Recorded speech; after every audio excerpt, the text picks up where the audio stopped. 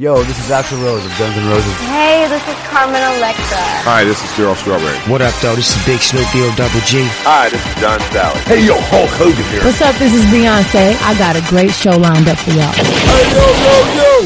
Let's get this party started. The Sports Beat. You know what? Let's keep it hot. The Sports Beat. It's off the chain, man. Yeah. The Sports Beat. Download the podcast now. You're listening to The Sports Beat with Richard Holdridge.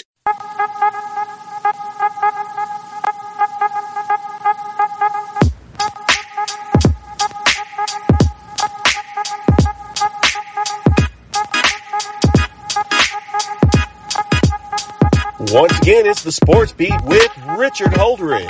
I hope that everybody's enjoying their Thursday.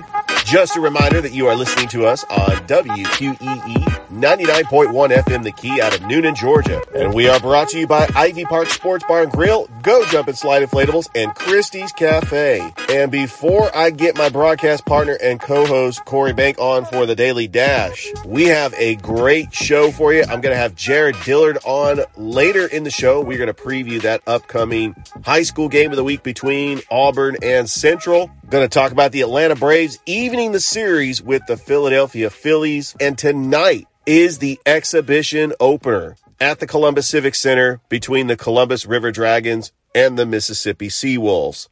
All right, I'm going to go ahead and get right into the show and talk about the Braves. Rain pushed Game 2 all the way to 7:35, and the Braves looked amazing. Kyle Wright, a 2-hit, 6 innings of scoreless baseball. And the Braves beat the Phillies 3-0. It really was a pitcher's duel going into the bottom of the 6th inning, and then Zach Wheeler hits Ronald Acuna Jr., and that's what started the rally. The Braves put up 3 in the 6th, and then anytime the Braves have a lead and you go into the 7th, 8th, and 9th inning, you hold your breath. A.J. Minter had a great 7th inning. Raisel Iglesias pitched very well in the 8th, and then Kenley Jansen shutting the door on the Philadelphia Phillies. And now we are knotted up at 1-1. The Atlanta Braves will play the Phillies at Citizens Bank Ballpark this Friday afternoon at 3:30. And then they play another game, Game 4, on Saturday. Hopefully they could get it back to Truist Park on Sunday for Game 5. They've got to win at least 1 in Philly. It'd be nice if they get 2. But do you want to try to get a Game 5 with your best pitcher, Max Fried, on the mound at home? I actually expect this to be a long series. All right, let's talk about the other game that played later in the night. And what did I say on the show? I said that Clayton Kershaw is not the same pitcher in the postseason. He wasn't terrible, but he wasn't great. He only pitched 5 innings and gave up 3 runs. The San Diego Padres beat the Dodgers 5-3 to even up their series. But guess what? San Diego's got the home field advantage now. This is going to be an exciting series either way because you have 2 teams from Southern California that do not like each other. And the Padres have always been little brother to the Dodgers. I think the Padres have a chance because the Dodgers don't have that stout postseason pitching that they once had. Walker Buehler's on the shelf. On Friday, you do have Tony Gonsolin taking the mound. He's really been the surprise of the year because he was their 5th starter last year. Remember, the Dodgers had Walker Buehler, Max Scherzer. They had a much better pitching staff last year. This year, not so much. You got some action in the American League tonight as the Seattle Mariners taking on the Houston Astros. Astros leading that series 1-0, and then the Cleveland Guardians taking on the New York Yankees. Yankees leading that series 1-0. NFL football tonight on Prime Video. The Washington Commanders 1-4 taking on the Chicago Bears. You know, I actually thought that Justin Fields played very well against the Vikings. This is a pick'em game. Hopefully it won't be as bad as the Indianapolis Colts 12-9 win over the Denver Broncos last week. You got college football tonight, Baylor and West Virginia, and Temple and UCF. Well, we had Wednesday night college football last night as the Louisiana Ragin' Cajuns beat Marshall 23-13. I saw something on ESPN that showed that starting October 27th, we are going to get 27 straight days of college football. It is incredible. I cannot wait. I enjoy watching football on Tuesdays and Wednesdays. I mean, we get the typical games on Monday, Thursday, Friday, Saturday, and Sunday, but And why not have college football all 7 days in the week? NBA preseason last night, well, the Atlanta Hawks lose to the Cleveland Cavaliers 105-99. Donovan Mitchell, he is going to be the big surprise for the Cavaliers this season. And I think the Cavaliers are going to fight for that 4th or 5th seed in the Eastern Conference. They're going to be a lot more improved with Donovan Mitchell. The Atlanta Hawks open the season on Wednesday at State Farm Arena against the Houston Rockets. Some of the storylines, the Houston Rockets have draft pick Jabari Smith Jr. He played his high school basketball at Sandy Creek in Fayetteville, and he went to the University of Auburn, so he's coming back to his hometown. You got the Knicks taking on the Grizzlies, the Dallas Mavericks taking on the Phoenix Suns, and the Denver Nuggets taking on the Utah Jazz. Not sure what this Utah Jazz team is going to look like without Rudy Gobert and Donovan Mitchell. That's like the Lakers trading away Shaq and Kobe. I mean, that's what it looks like. Utah built their basketball team around these two superstars. I think Utah's going to be bad. I'll be honest with you. I'm still picking the Milwaukee Bucks to win the NBA title. Mike Budenholzer is actually a very underrated coach. Giannis is the best player in the league. Chris Middleton and Drew Holiday are the two complementary pieces to Giannis. And I think that if Chris Middleton did not get hurt in that series against the Boston Celtics last year, I think the Milwaukee Bucks would go play the Warriors in the NBA Finals, and who knows what would have happened. We had NHL last night. You had the Carolina Hurricanes beating the Columbus Blue Jackets 4-1. The Montreal Canadiens beating the Maple Leafs 4-3. Is this the year in the NHL where we finally get a team from Canada to win the Stanley Cup? There has not been a team from Canada to win the Stanley Cup since 1993. The defending Stanley Cup champions, Colorado Avalanche, beat the Chicago Blackhawks 5-2, and their title defense starts. I actually thought the city of Denver was going to go on a run like this, but the Denver Broncos have been disappointing. All right, well, tonight at the Columbus Civic Center, the Columbus River Dragons are in action as they will take on the Mississippi Sea Wolves. The Columbus River Dragons had an amazing season last year, making it to the Federal Prospects League's Commissioner's Cup, where they lost to the Watertown Wolves in double overtime in Game 3. But they hosted Game 1 at the Columbus Civic Center, and since COVID, that was the most electric atmosphere that the Columbus Civic Center has ever had. The regular season will start on Friday, October 21st, as they will travel to take on the Elmira Mammoth. And you can listen to the game here on WQEE 99.1 FM The Key as Tom Callahan, the new voice of the Columbus River Dragons, will be providing the play-by-play. I have also talked to Ignite Sports that I'm going to be the exclusive podcast for Columbus River Dragons coverage. I'm going to cover them on the show. I'm going to try to get some River Dragons on as guests, and we should have a lot of fun. The first home game for the regular season is going to be November the 11th at the Columbus Civic Center, as they will take on the defending Federal Prospects Hockey League champions, the Watertown Wolves.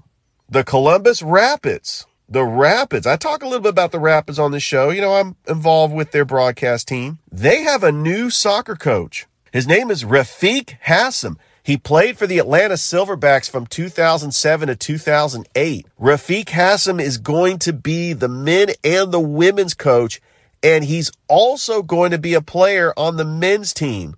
So we have a little situation in Columbus, kind of like with Corey Adamson for the Memphis Americans. So excited about the season. Their first preseason game is December 1st. Recent news, they just signed Megan Byers. Hometown player, played at Columbus High, went on to play at the University of South Carolina in the SEC, scored the first goal in Columbus Rapids women's history, and she's also been a guest on the show. All right, I think it's time to bring Corey Bank on for the Daily Dash so we can make some NFL picks. You don't want to go anywhere. We'll be back with Corey.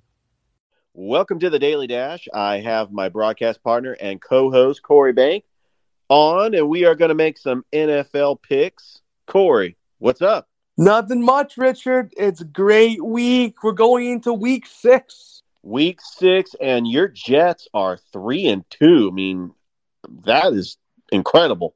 All right, we're going to start with your Jets. Why not? They're taking on the Green Bay Packers. I know you mentioned this game, and you were talking about how difficult it's going to be Zach Wilson going up against Aaron Rodgers. Green Bay is favored by 7.5. This game is in Lambeau, but both teams are 3-2. There's just something special about this Jets team. They play hard for their head coach, Robert Saleh. So the New York Football Jets come into this game, Richard, with a 3-2 record. In their last game, the Jets went against the Miami Dolphins, and they took the win, snapping their losing streak at home and snapping their losing streak in the AFC East, losing 12 straight football games. They won that game 40-17.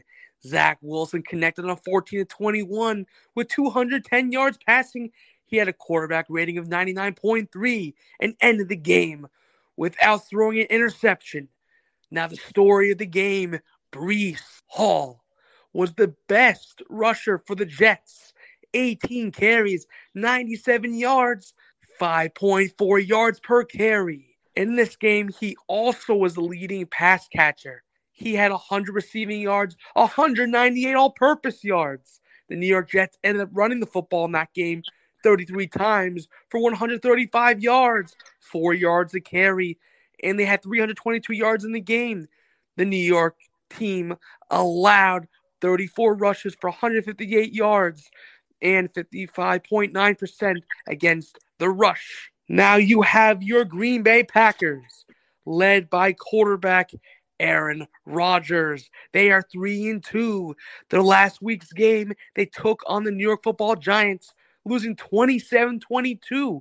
Aaron Jones toting the rock 13 times for 63 yards, finishing the game with 4.8 yards per carry for those Green Bay Packers. Randall Cobb was the leading receiver for the Packers, 7 catches, 99 yards, 14.1 yards. Aaron Rodgers threw for 2 touchdowns, ending the contest with 222 yards passing on 25-39 with a QB rating of 96.3. He didn't throw any interceptions in the ball game. In that regard, the Packers' pass defense conceded a completion percentage of 77.8.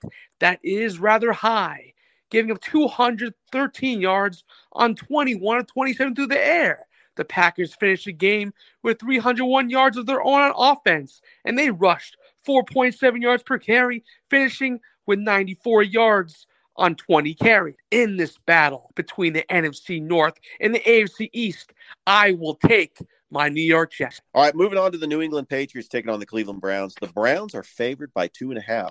But this is Bill Belichick. He seems to own the Cleveland Browns. As you remember, Corey, he used to be the head coach for the Cleveland Browns, and they fired him. I believe he has dominated this series. I'm going to pick the Patriots because I believe Mac Jones is going to be playing.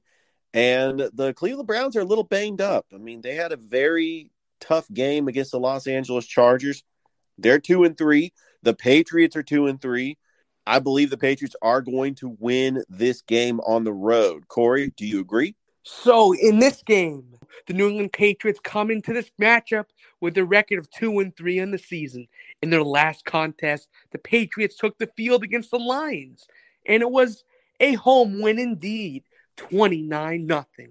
Bailey Zappi went 17 of 21 with 100 in the air and a touchdown. He had a QB rating of 100 and finished the contest with 1 interception. Jacoby Myers left with an average of 15.9 yards per catch, 111 yards on 7 catches. Ramondre Stevenson was the leader on the ground for the Patriots, 25 carries and an impressive 161 yards on the ground, 6.4 yards per rush. When the Patriots are able to get the run game going like they did, because they are a run-first team, and then they pass second, they're really tough to beat. So the New England Patriots rushed that ball 35 times all game for 176, 5 yards per attempt. And when it came to the battle of the line of scrimmage, Richard, the Patriots gave 101 yards and 27 carries, which is 3.7 yards per rush surrendered. So this New England relinquished team gave up 19 completions of 35 attempts for 211 yards, 54%. Now this Browns team heading to this game, 2-3 indeed, Richard. The last time they stepped on the field, the Browns walked away with a loss by a score of 30-28 when they faced the Chargers. Nick Chubb ran for his consistent 17 carries, 134 yards, 7.9 yards a rush. Amari Cooper was the top contributor in the passing game for the Browns. 7 catches for 76 yards, 10.9 yards per catch. Jacoby Brissett threw a touchdown. He walked away from this contest with a 230-yard game on 21 of 34 passing with a QB percentage rate of 79.3. The Cleveland team relinquished 34 carries of 238 yards. That is a lot for this rush defense that is led by Myles Garrett. The Browns' pass defense gave up a completion percentage of 64.7%, 227 yards on 22 of 34 passing. The Browns finished the game with a total of 443 yards, 6.8 yards per play. So, in this battle of the AFC North and the East, I will go and take the Browns in this game. Okay, Corey. The San Francisco 49ers are 5.5-point favorites. They are 3-2 after defeating the Carolina Panthers. The Atlanta Falcons had a heartbreaking loss to the Tampa Bay Buccaneers, and the Falcons are 2-3. The Atlanta Falcons have been in every single game. So Kyle Shanahan is facing his former team, the team that he was the offensive coordinator for from 2015 to 2016. What the 49ers are known for is jumping out to an early lead on teams. But Kyle Shanahan is also known for blowing fourth quarter leads. The Falcons have climbed back into the game against the Rams and the game against the Buccaneers. Corey, I'm calling it. Kyle Shanahan is fourth quarter lead to the Atlanta Falcons, making it the biggest ironic statement in the history of the NFL. That is some bold statement, Richard. The San Francisco 49ers head into this matchup 3-2 in the season. When they last stepped on the football field, the 49ers went up against the Panthers. They took a home win by a score of 37-15. Jimmy Garoppolo went 18-30 with 253 yards through the air and 2 touchdowns. He had a QB rating of 109.4 and walked away from the game without throwing an interception. That is very crucial. Now, Jeff Wilson led the offense in rushing for the 49ers. 17 carries, 120 yards, 7.1 yards per attempt, Richard. George Kittle averaged 9.4 yards per catch, 47 yards on 5 receptions. The San Francisco 49ers team ran the ball 29 different occasions, accumulated 153 yards, a 5.3 yards per carry average. Very decent. So they also conceded on the ground 64 yards on 17 carries, 3.8 yards a rush. Now this Falcons team, 2-3. The last time they stepped on the football field, the Falcons walked away with a loss, 21-15 against their division foe, the Buccaneers. Marcus Mariota had a touchdown. He finished the game with 147 yards on 14-25 passing. Marcus Mariota carried the football 7 times for 61 yards, 8.7 yards per rush, and he was also the leading rusher in the football game. Drake London was the best receiver for the Falcons, 4 catches, 35 yards. The Atlanta team rushed for 4.9 yards per attempt, totaling 151 on the ground on 31 carries. The Falcons finished the game with 261 yards, and the Falcons' pass defense allowed a completion rate of 67.3%. So with all this data in this game, I am still going to take the 49ers. Bosa is going to play in this game. Now, if he plays, it's a different defense. But the Falcons are going to be able to move the football on the 49ers. The 49ers have played a lot of close games. Kyle Shanahan does not put teams away. And I think the Falcons will find a way. Jarrett comes up with another defensive stop, and A.J. Terrell picks off Jimmy Garoppolo. And Corey, I've seen this way too many times. I mean, these two teams are very similar, and I just think that the Falcons are due to get a win against the 49ers like they did in 2019 when Julio Jones was an inch away from breaking the plane and the call was overturned. We all penciled in this game when we saw that divisional round playoff game between the Buffalo Bills and the Kansas City Chiefs. When the Chiefs won that game, we wanted the overtime rules to be changed. Well, now we get it in primetime on CBS, and the Bills are favored. Josh Allen versus Patrick Mahomes. I cannot wait for this game. It's supposed to be the best game so far this football season. My personal opinion, the two best teams in the NFL. But with that being said, the Buffalo Bills come into this matchup with a record of 4-1 this year. When they last took the field, the Bills faced the inferior Steelers and walked away with a win of 38-3. Josh Allen finished 20 of 31 with 424 yards passing and 4 touchdowns, a quarterback rating of 134.1, and he ended the game with 1 interception. Josh Allen was also the leading rusher on the ground for the Buffalo Bills. 5 carries, 42 yards, 8.4 yards per carry. Stephon Diggs had 12.8 yards per reception by earning 102 yards on 8 catches, the dynamic receiver in Buffalo. The Buffalo Bills ran the football a total of 18 times, 120 yards on the ground, 6.7 yards per carry.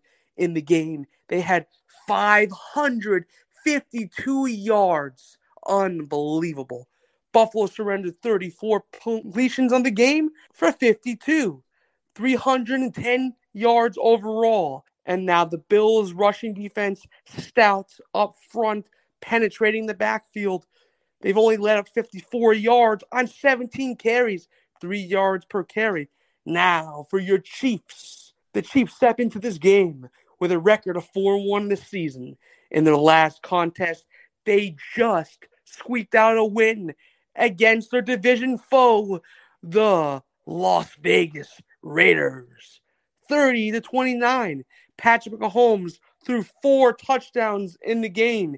He finished the contest with 292 yards on 29-43 passing, while he had a QBR rating of 117.6.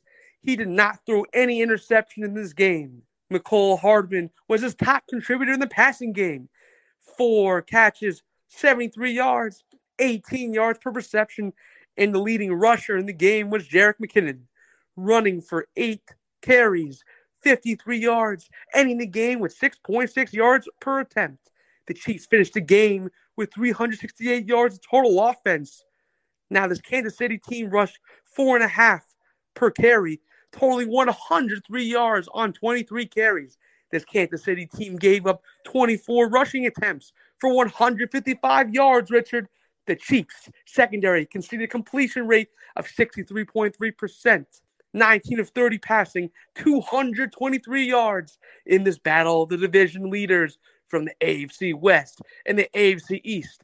I will take the home team, the Kansas City Chiefs. And I'm taking the Buffalo Bills because they're looking for some payback for that divisional round game. The Sunday night football game between the Dallas Cowboys and the Philadelphia Eagles. Eagles are favored by 6. The Cowboys, not sure if Cooper Rush or Dak Prescott is going to get the start. If it's broke, don't fix it. Start Cooper Rush. He's 5-0 as a starter. The Cowboys have a great defense. The Eagles have a great ground game, and Jalen Hurts has been the surprise of the league. I mean, I'm picking the Eagles in this game to still remain undefeated. What direction are you going? Well, in this direction of this game, the Cowboys are coming in with a 4-1 record, Richard. The last time they stepped on the field, the Cowboys played the Rams and took home the win, 22-10. Tony Pollard was the leading rusher for the Cowboys.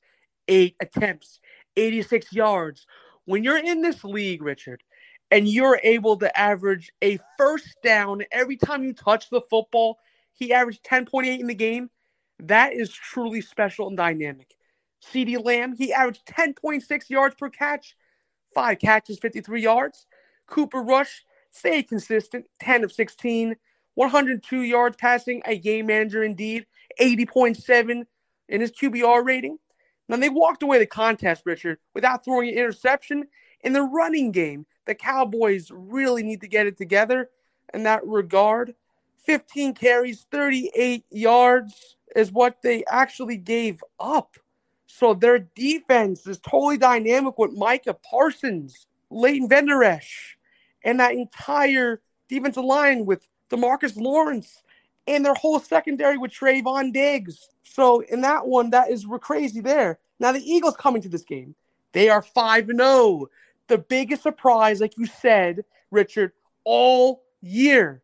No one expected this to happen. But the Eagles come into this matchup, and they last played a team by the name of the Cardinals. They won 20-17.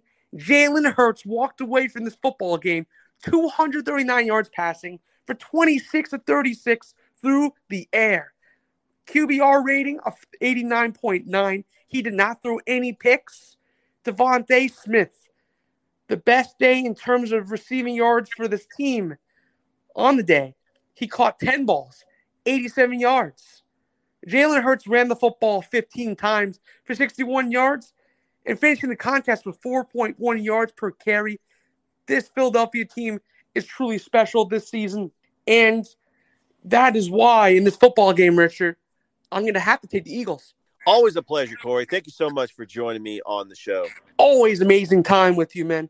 All right. That was my broadcast partner and co-host, Corey Bank, for the Daily Dash. We'll be right back with Jared Dillard. You don't want to go anywhere. We'll be right back.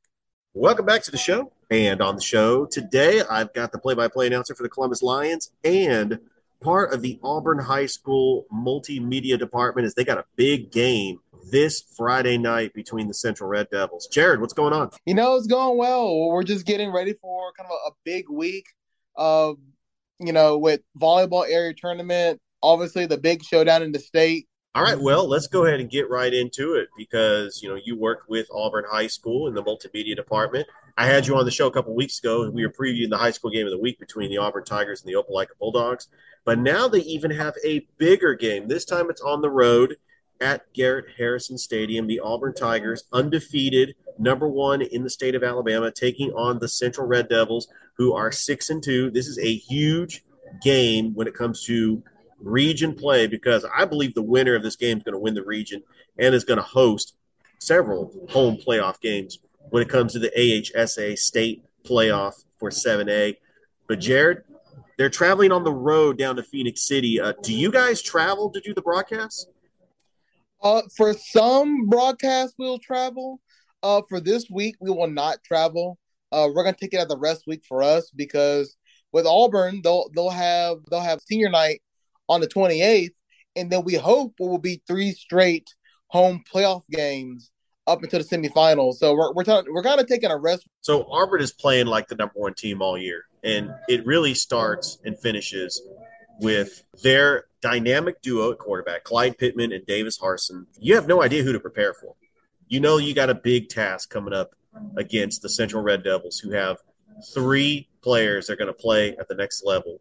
A.J. Harris at corner. You have Carmelo English, a talented wide receiver, and T.J. Parker, who is wrecking havoc on the line. Central played IMG Academy this year, like Auburn played IMG Academy last year, and actually almost pulled off the upset. These two teams, there's no love lost, and we know that they faced each other multiple times in playoff games. Auburn has won one year. Central won last year, 28-17. So you know that you're not going to not see this team again. I believe that these two teams are going to meet in the playoffs. But, yeah, it's a big game Friday. No, it's a big game. And, when you're looking at Auburn's schedule, you saw Hoover open up the season, and you circled it because as a top 5 matchup, it's a big showdown. The next week you saw Enterprise on the road to open the region.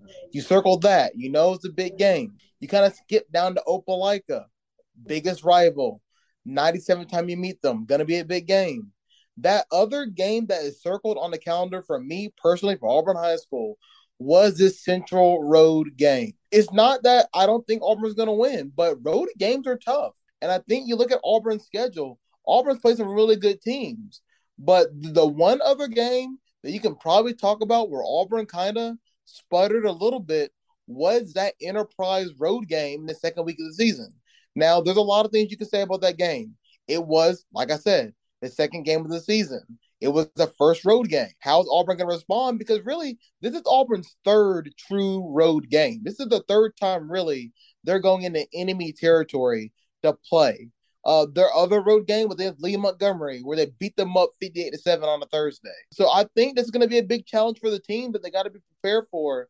And I think Auburn will pull out the victory on the road against Central, but it's going to be tough. It's definitely a game where people ask me in the hallway, "Hey, how do you think it's going to go?" And I kind of sit there and I have to think about it for a little bit. This whole season, except for Hoover, I didn't really have to think about what I was going to say. So this is the first time since that first game against Hoover where when somebody stops me in the hallway here at the high school, I have to stop there and think, hey, is Auburn going to win? Like, what does Auburn have to do to put away Central on the road? I go back, I look at all these Central broadcasts, I kind of see how these other teams played Central, and kind of does Auburn have that? Auburn has a really good running game, and Auburn can definitely air the ball out better than they did last year. Well, that defense, that stingy defense, right? Opelika scored 29 points. That was the most points Auburn's given up all year. But Auburn has scored 31 or more points in 6 of 7 games. Will that be enough? Can Auburn reach that magic 31 number? I truly do believe if Auburn scores 31 points, Auburn will win that football game. That is that magic number. Can Auburn get to the big 3-1? What are some of the strengths that Clyde Pittman and Davis Harsin bring to that Auburn offense? Like, what are some things that Clyde can do that Davis can't do? I think for Clyde, and they're both kind of similar. I would say the biggest difference between the two is that Davis definitely, and Clyde would hate hearing this, but I would say Davis is the more mobile quarterback. And I know against Opelika, Clyde would pull up his highlight of his 50-yard touchdown run that he had, right? But Davis is the more, I would say, athletic, on-the-go type quarterback. You're more Bo Nix type. Where I think the strength with Clyde, and I think he would like this aspect of himself, he can sit in the pocket, he can wait for that receiver to get open in the middle of the field, and he has the accuracy of like nobody I've ever seen in 7A this year. So for Clyde, his accuracy, but he's still very athletic. He can beat you with his feet. For Davis, he brings that extra spark. There's not as much film on him. And you hear that he's a running quarterback, but he can definitely surprise you with those sideline throws. He has a good arm on him. So I would say they're similar quarterbacks, but Clyde's more your pocket passer, big arm. Davis is your more, I can beat you with my feet anywhere I go, has a lot of confidence for a junior. He can throw it anywhere on the field. With the state championship being held at Jordan-Hare Stadium in Auburn, I know Auburn's number one goal is to get home field advantage. What would that mean for the Auburn Tigers to get the overall number one seed in the state playoffs where they don't have to leave at all when it comes to state playoff time? And, I think it would mean the world to this team. This is a team that, I mean, you listen to what some of these players are saying. And I said a couple weeks ago, they're not getting a big head about what's going on. They know they got a target on their back. They know that this is the year. They see that Central is still a great team. Don't get me wrong, but they see that Central may not be as good as they were. And they see that Thompson has a couple of holes. And they see that, hey, they beat Hoover in the first game of the season, and Auburn is a better team since then. So they feel it. They definitely feel that it's ours to lose, and it's in our own backyard. And they're ready to erase what happened a couple of years ago in Tuscaloosa against Thompson. They're ready to erase that past. They're ready to get that first state championship in Auburn High history. They know that they have a good team. They're very confident, but they're not letting it get to them. They know that they got to take care of business against Central. They got to take care of business against Prattville, and they got to end it against Smith Station. And there, you take a deep breath and go into playoffs and do your thing. And Auburn's having a great season, but I want to talk about the other small schools around the Auburn area because there's been success with just about every team from every different classification in Alabama. Lochapoka, this is just down the road from Auburn. They're undefeated. You have Beauregard. They're undefeated in 5A. You have Hanley up the road in Roanoke, who's 7-1. And Lee Scott Academy out of the AISA.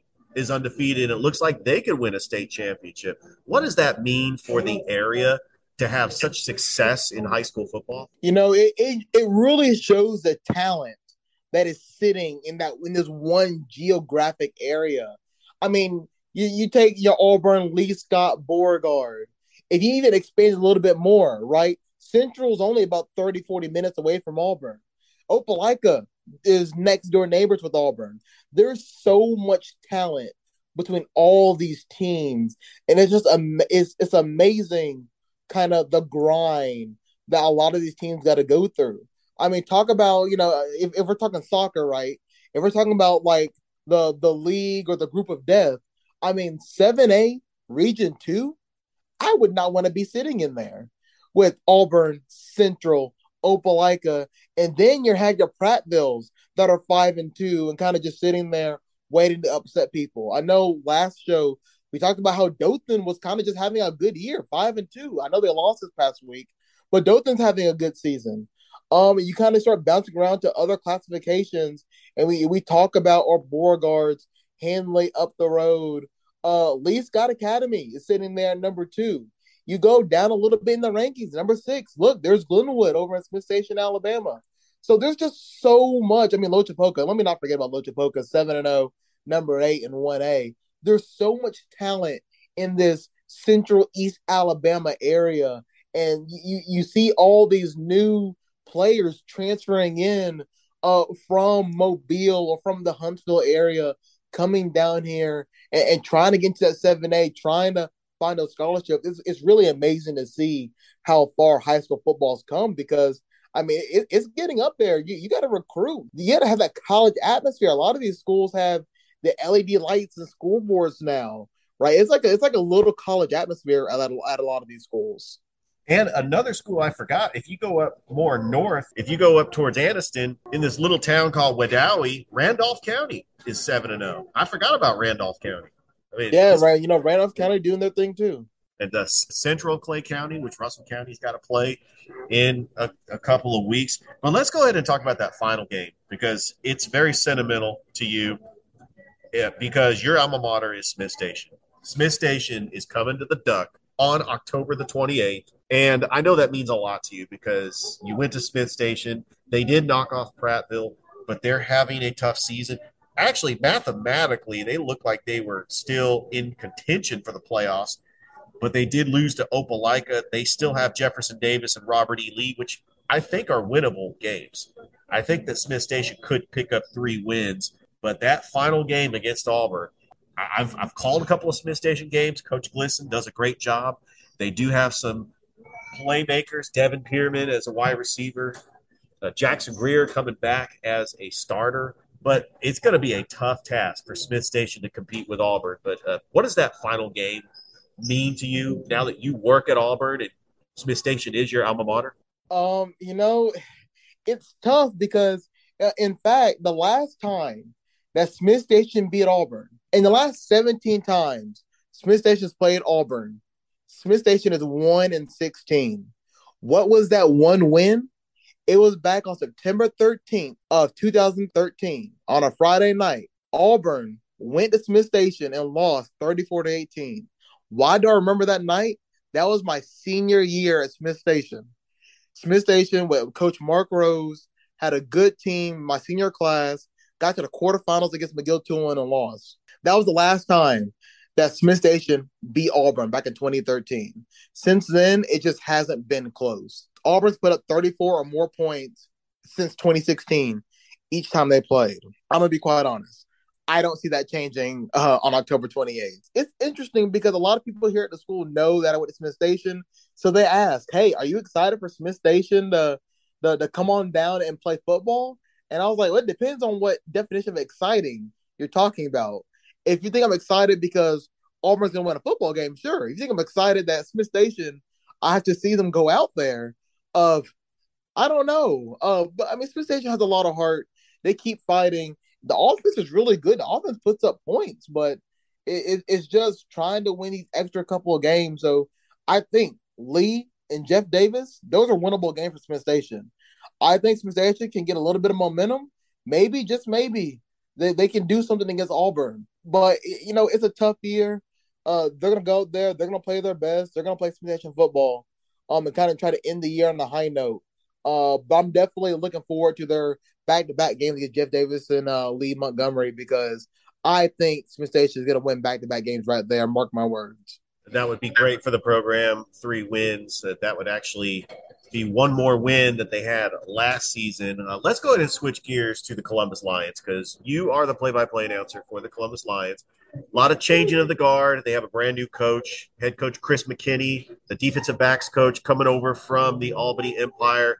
But the biggest shocker was when Coach Jason Gibson announced that he was leaving the Columbus Lions to be the next head coach at the Jacksonville Sharks. Now, we haven't talked about this. Well, we haven't had a recorded podcast where we talked about this. What was your thoughts of Coach Gibson leaving the Lions?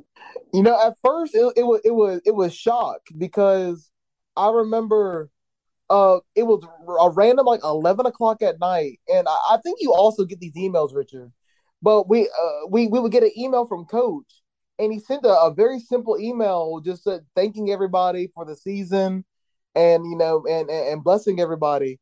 And I thought, man, that is a really odd email for 11 o'clock at night. And then about 2 weeks later, he announced that he was leaving to go coach Jacksonville. And it kind of started adding up. And I think it's only shocking because it's Jacksonville. And that he's been the only coach that Columbus has had since they've been a team. So it's like losing your Bill Belichick, right? It's like Bill Belichick leaving the Patriots and going to go coach for the Jets. It's weird. I think at the end of the day, a change of scenery for both parties may have been needed. I think Coach Gibson wanted kind of a new challenge, a new start with Jacksonville. And I think for Columbus with the rebranding and getting a new coach, it was just kind of that honor the past but look forward to the future type of thing. So I think for both parties, it's going to work out wonderfully. I know we talked about that first game of the season. It better be Jacksonville versus Columbus.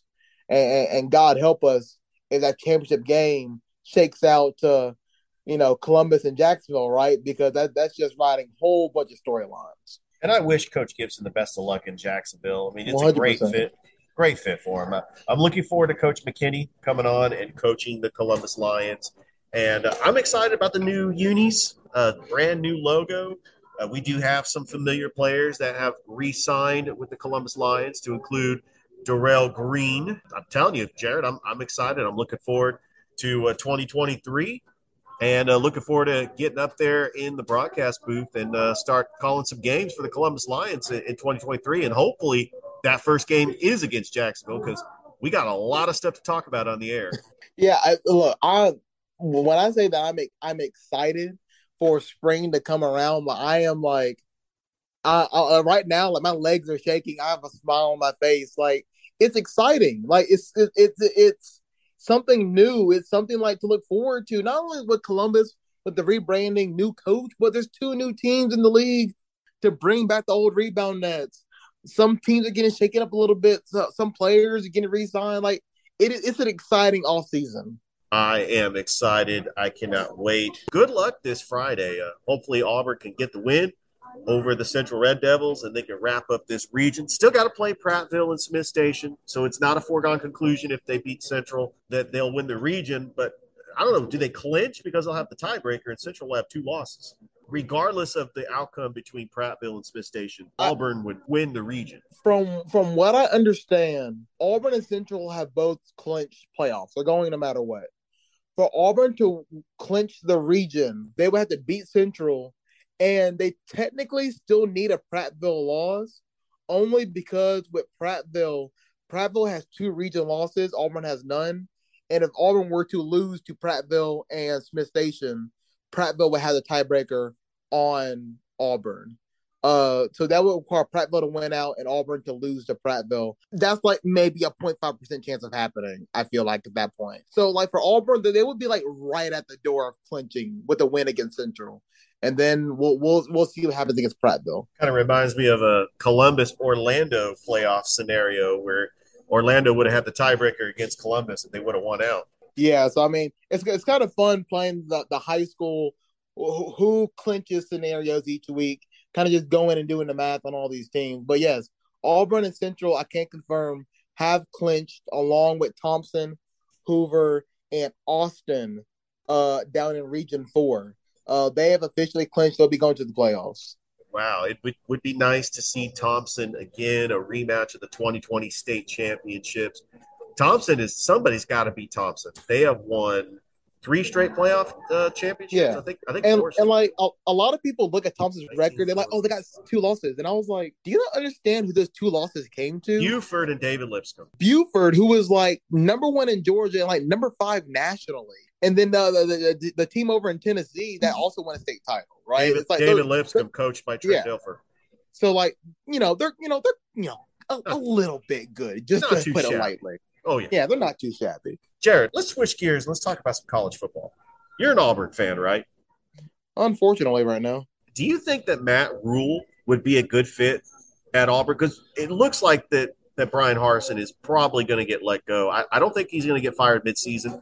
I think he is probably not going to return at the end of the season. So do you think that Matt Rule would be a good hire for Auburn? He had a lot of success at Baylor. Turned him around.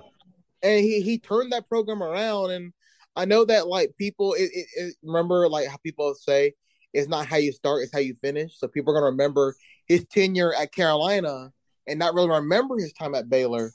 And then there's that whole thing that some teams kind of have a thing about. Is he an Auburn man? Does he fit the mold of what we look for at Auburn? And I think at the end of the day, he recruited well at Baylor. And when you're in Texas, you got to recruit against Texas. You got to recruit against Texas Tech. And then other teams go into the area. So Alabama, your Ohio States. Like Texas is a breeding ground, just like Florida is. And he was able to recruit well inside Texas. I think he can do very well in the Alabama, Georgia, Florida area pipeline. I think he brings a lot of experience. I think something else you got to keep in mind, that it may take a year or two for him to kind of get back to that flow of things and kind of build up that recruiting class and kind of steal those recruits. But right now, I mean, Auburn, the wheels are starting to shake on the bus a little bit for Auburn football. And I don't want to say the writing's on the wall right now, but I mean, it's a fan base that definitely is already looking for a change. All right, and Auburn's got a tough game against Ole Miss. Kickoff is at noon, 11 Central. And Auburn had a tough time against the Georgia Bulldogs, losing 42-10. Hopefully they can get that quarterback situation figured out. I know that it's going to be some growing pains for Robbie Ashford. But if they can get the quarterback right, I think that Auburn can turn this around. But it's hard for Coach Harsin getting put into the situation he has been put in. And just wish Auburn nothing but the best of luck this year. I mean, hopefully they can get to 6 wins and get to a bowl game. I mean, they're 3-3. There's a possibility that they could beat Arkansas. There are some winnable games on there. I think that Texas A&M looks vulnerable. I mean, there's a chance that Auburn can get to a bowl game this year. The season's not completely lost. And that's the tough part. There have been winnable games, right? Like LSU, but that second half, it kind of it all falls apart. And that's the most frustrating thing about it, right? And I think that's where a lot of the frustration comes into, that Auburn can look good in games, but they look good in the first half. And then the second half is a different story. Speaking of Auburn, what do you think about Auburn basketball? They had very high expectations. They were the overall number 1 ranked team for a while in the NCAA. They had a number 2 seed, but they lost to Miami in the second round. But Jared, I know they lost Jabari Smith and Walker Kessler. What Bruce Pearl is building at Auburn is something special. I mean, it's not about these players leaving for the NBA. It's about Auburn basketball reloading. He's definitely building a legacy there at Auburn. And it's always so fun. Like I'm not used to one and done athletes coming to Auburn. So like every year it's like, oh, we have this great player, and he's gone. And then we get another great player, and he's gone. And in my mind, I'm like, is that what all these other schools with these blue bloods are going through each year? Is just, here's this great player, and then they're gone. So I mean, I'm excited for Auburn basketball season. I think it's gonna be a lot of fun. And I trust Coach Pearl. Like, and they could reload everybody, every single person from next year. And I trust that he brings in the best of players. So I'm excited for basketball. Will we reach number one again? I'm not entirely sure, but hey, I'm in it for the ride, and Coach Pearl always makes it a fun ride. Well, I'm excited that Auburn had Jabari Smith Jr. out of Sandy Creek High School in Fayetteville, Georgia, the same high school as Megatron, Calvin Johnson. And guess what, Jared? Their first game, the Houston Rockets, will play the Atlanta Hawks. So he gets to go to his home state and play a game at State Farm Arena against the Atlanta Hawks next Wednesday night. And you know what? I love it for him. I feel like that's just a great – you can't script it any better, right? Being the top pick for a team, the anchor, the person of the franchise, going to your home state, playing in front of what I assume is one of his favorite teams, the Atlanta Hawks, being from that area, and then just having fun, just go out there and have fun. Oh, yeah, Jared, had a blast. Thank you so much for coming on and talk a little bit about Auburn High School and the Columbus Lions. And I'm looking forward to you coming on a couple more times before we get ready for the 2023 season for the Columbus Lions. So it's always been a pleasure. Always is fun. Always happy to talk Columbus Lions, Auburn High football. I don't know if I'll be happy to talk about Auburn University football, but we'll see how this year goes, right? Absolutely. That was Jared Dillard, the play-by-play announcer and my broadcast partner for the Columbus Lions, and works at Auburn High School in the multimedia department. Thank you, everybody, so much for listening to another show of the Sports Beat with Richard Holdridge. Don't forget that we are found on iHeartRadio, Spotify, Apple Podcasts, or wherever you get your podcasts. Stay tuned for the Friday Night Lights High School Football Preview Review Show tomorrow. You don't want to miss it. I hope everybody has a great evening. You've been listening to the Sports Beat with Richard Holdridge. We invite you to download and subscribe. You can find us on Anchor, Spotify, Google Cast, Stitcher, iTunes, or wherever fine podcasts are found. Thanks for listening. Feel free to share with your friends and family. This has been the Sports Beat, with your host, Richard Holdridge. Produced in Columbus, Georgia. Extra production provided by J.D. Matthews. All opinions stated herein are those of the host and do not represent the opinions of Anchor Podcasts. Copyright 2020, all rights reserved.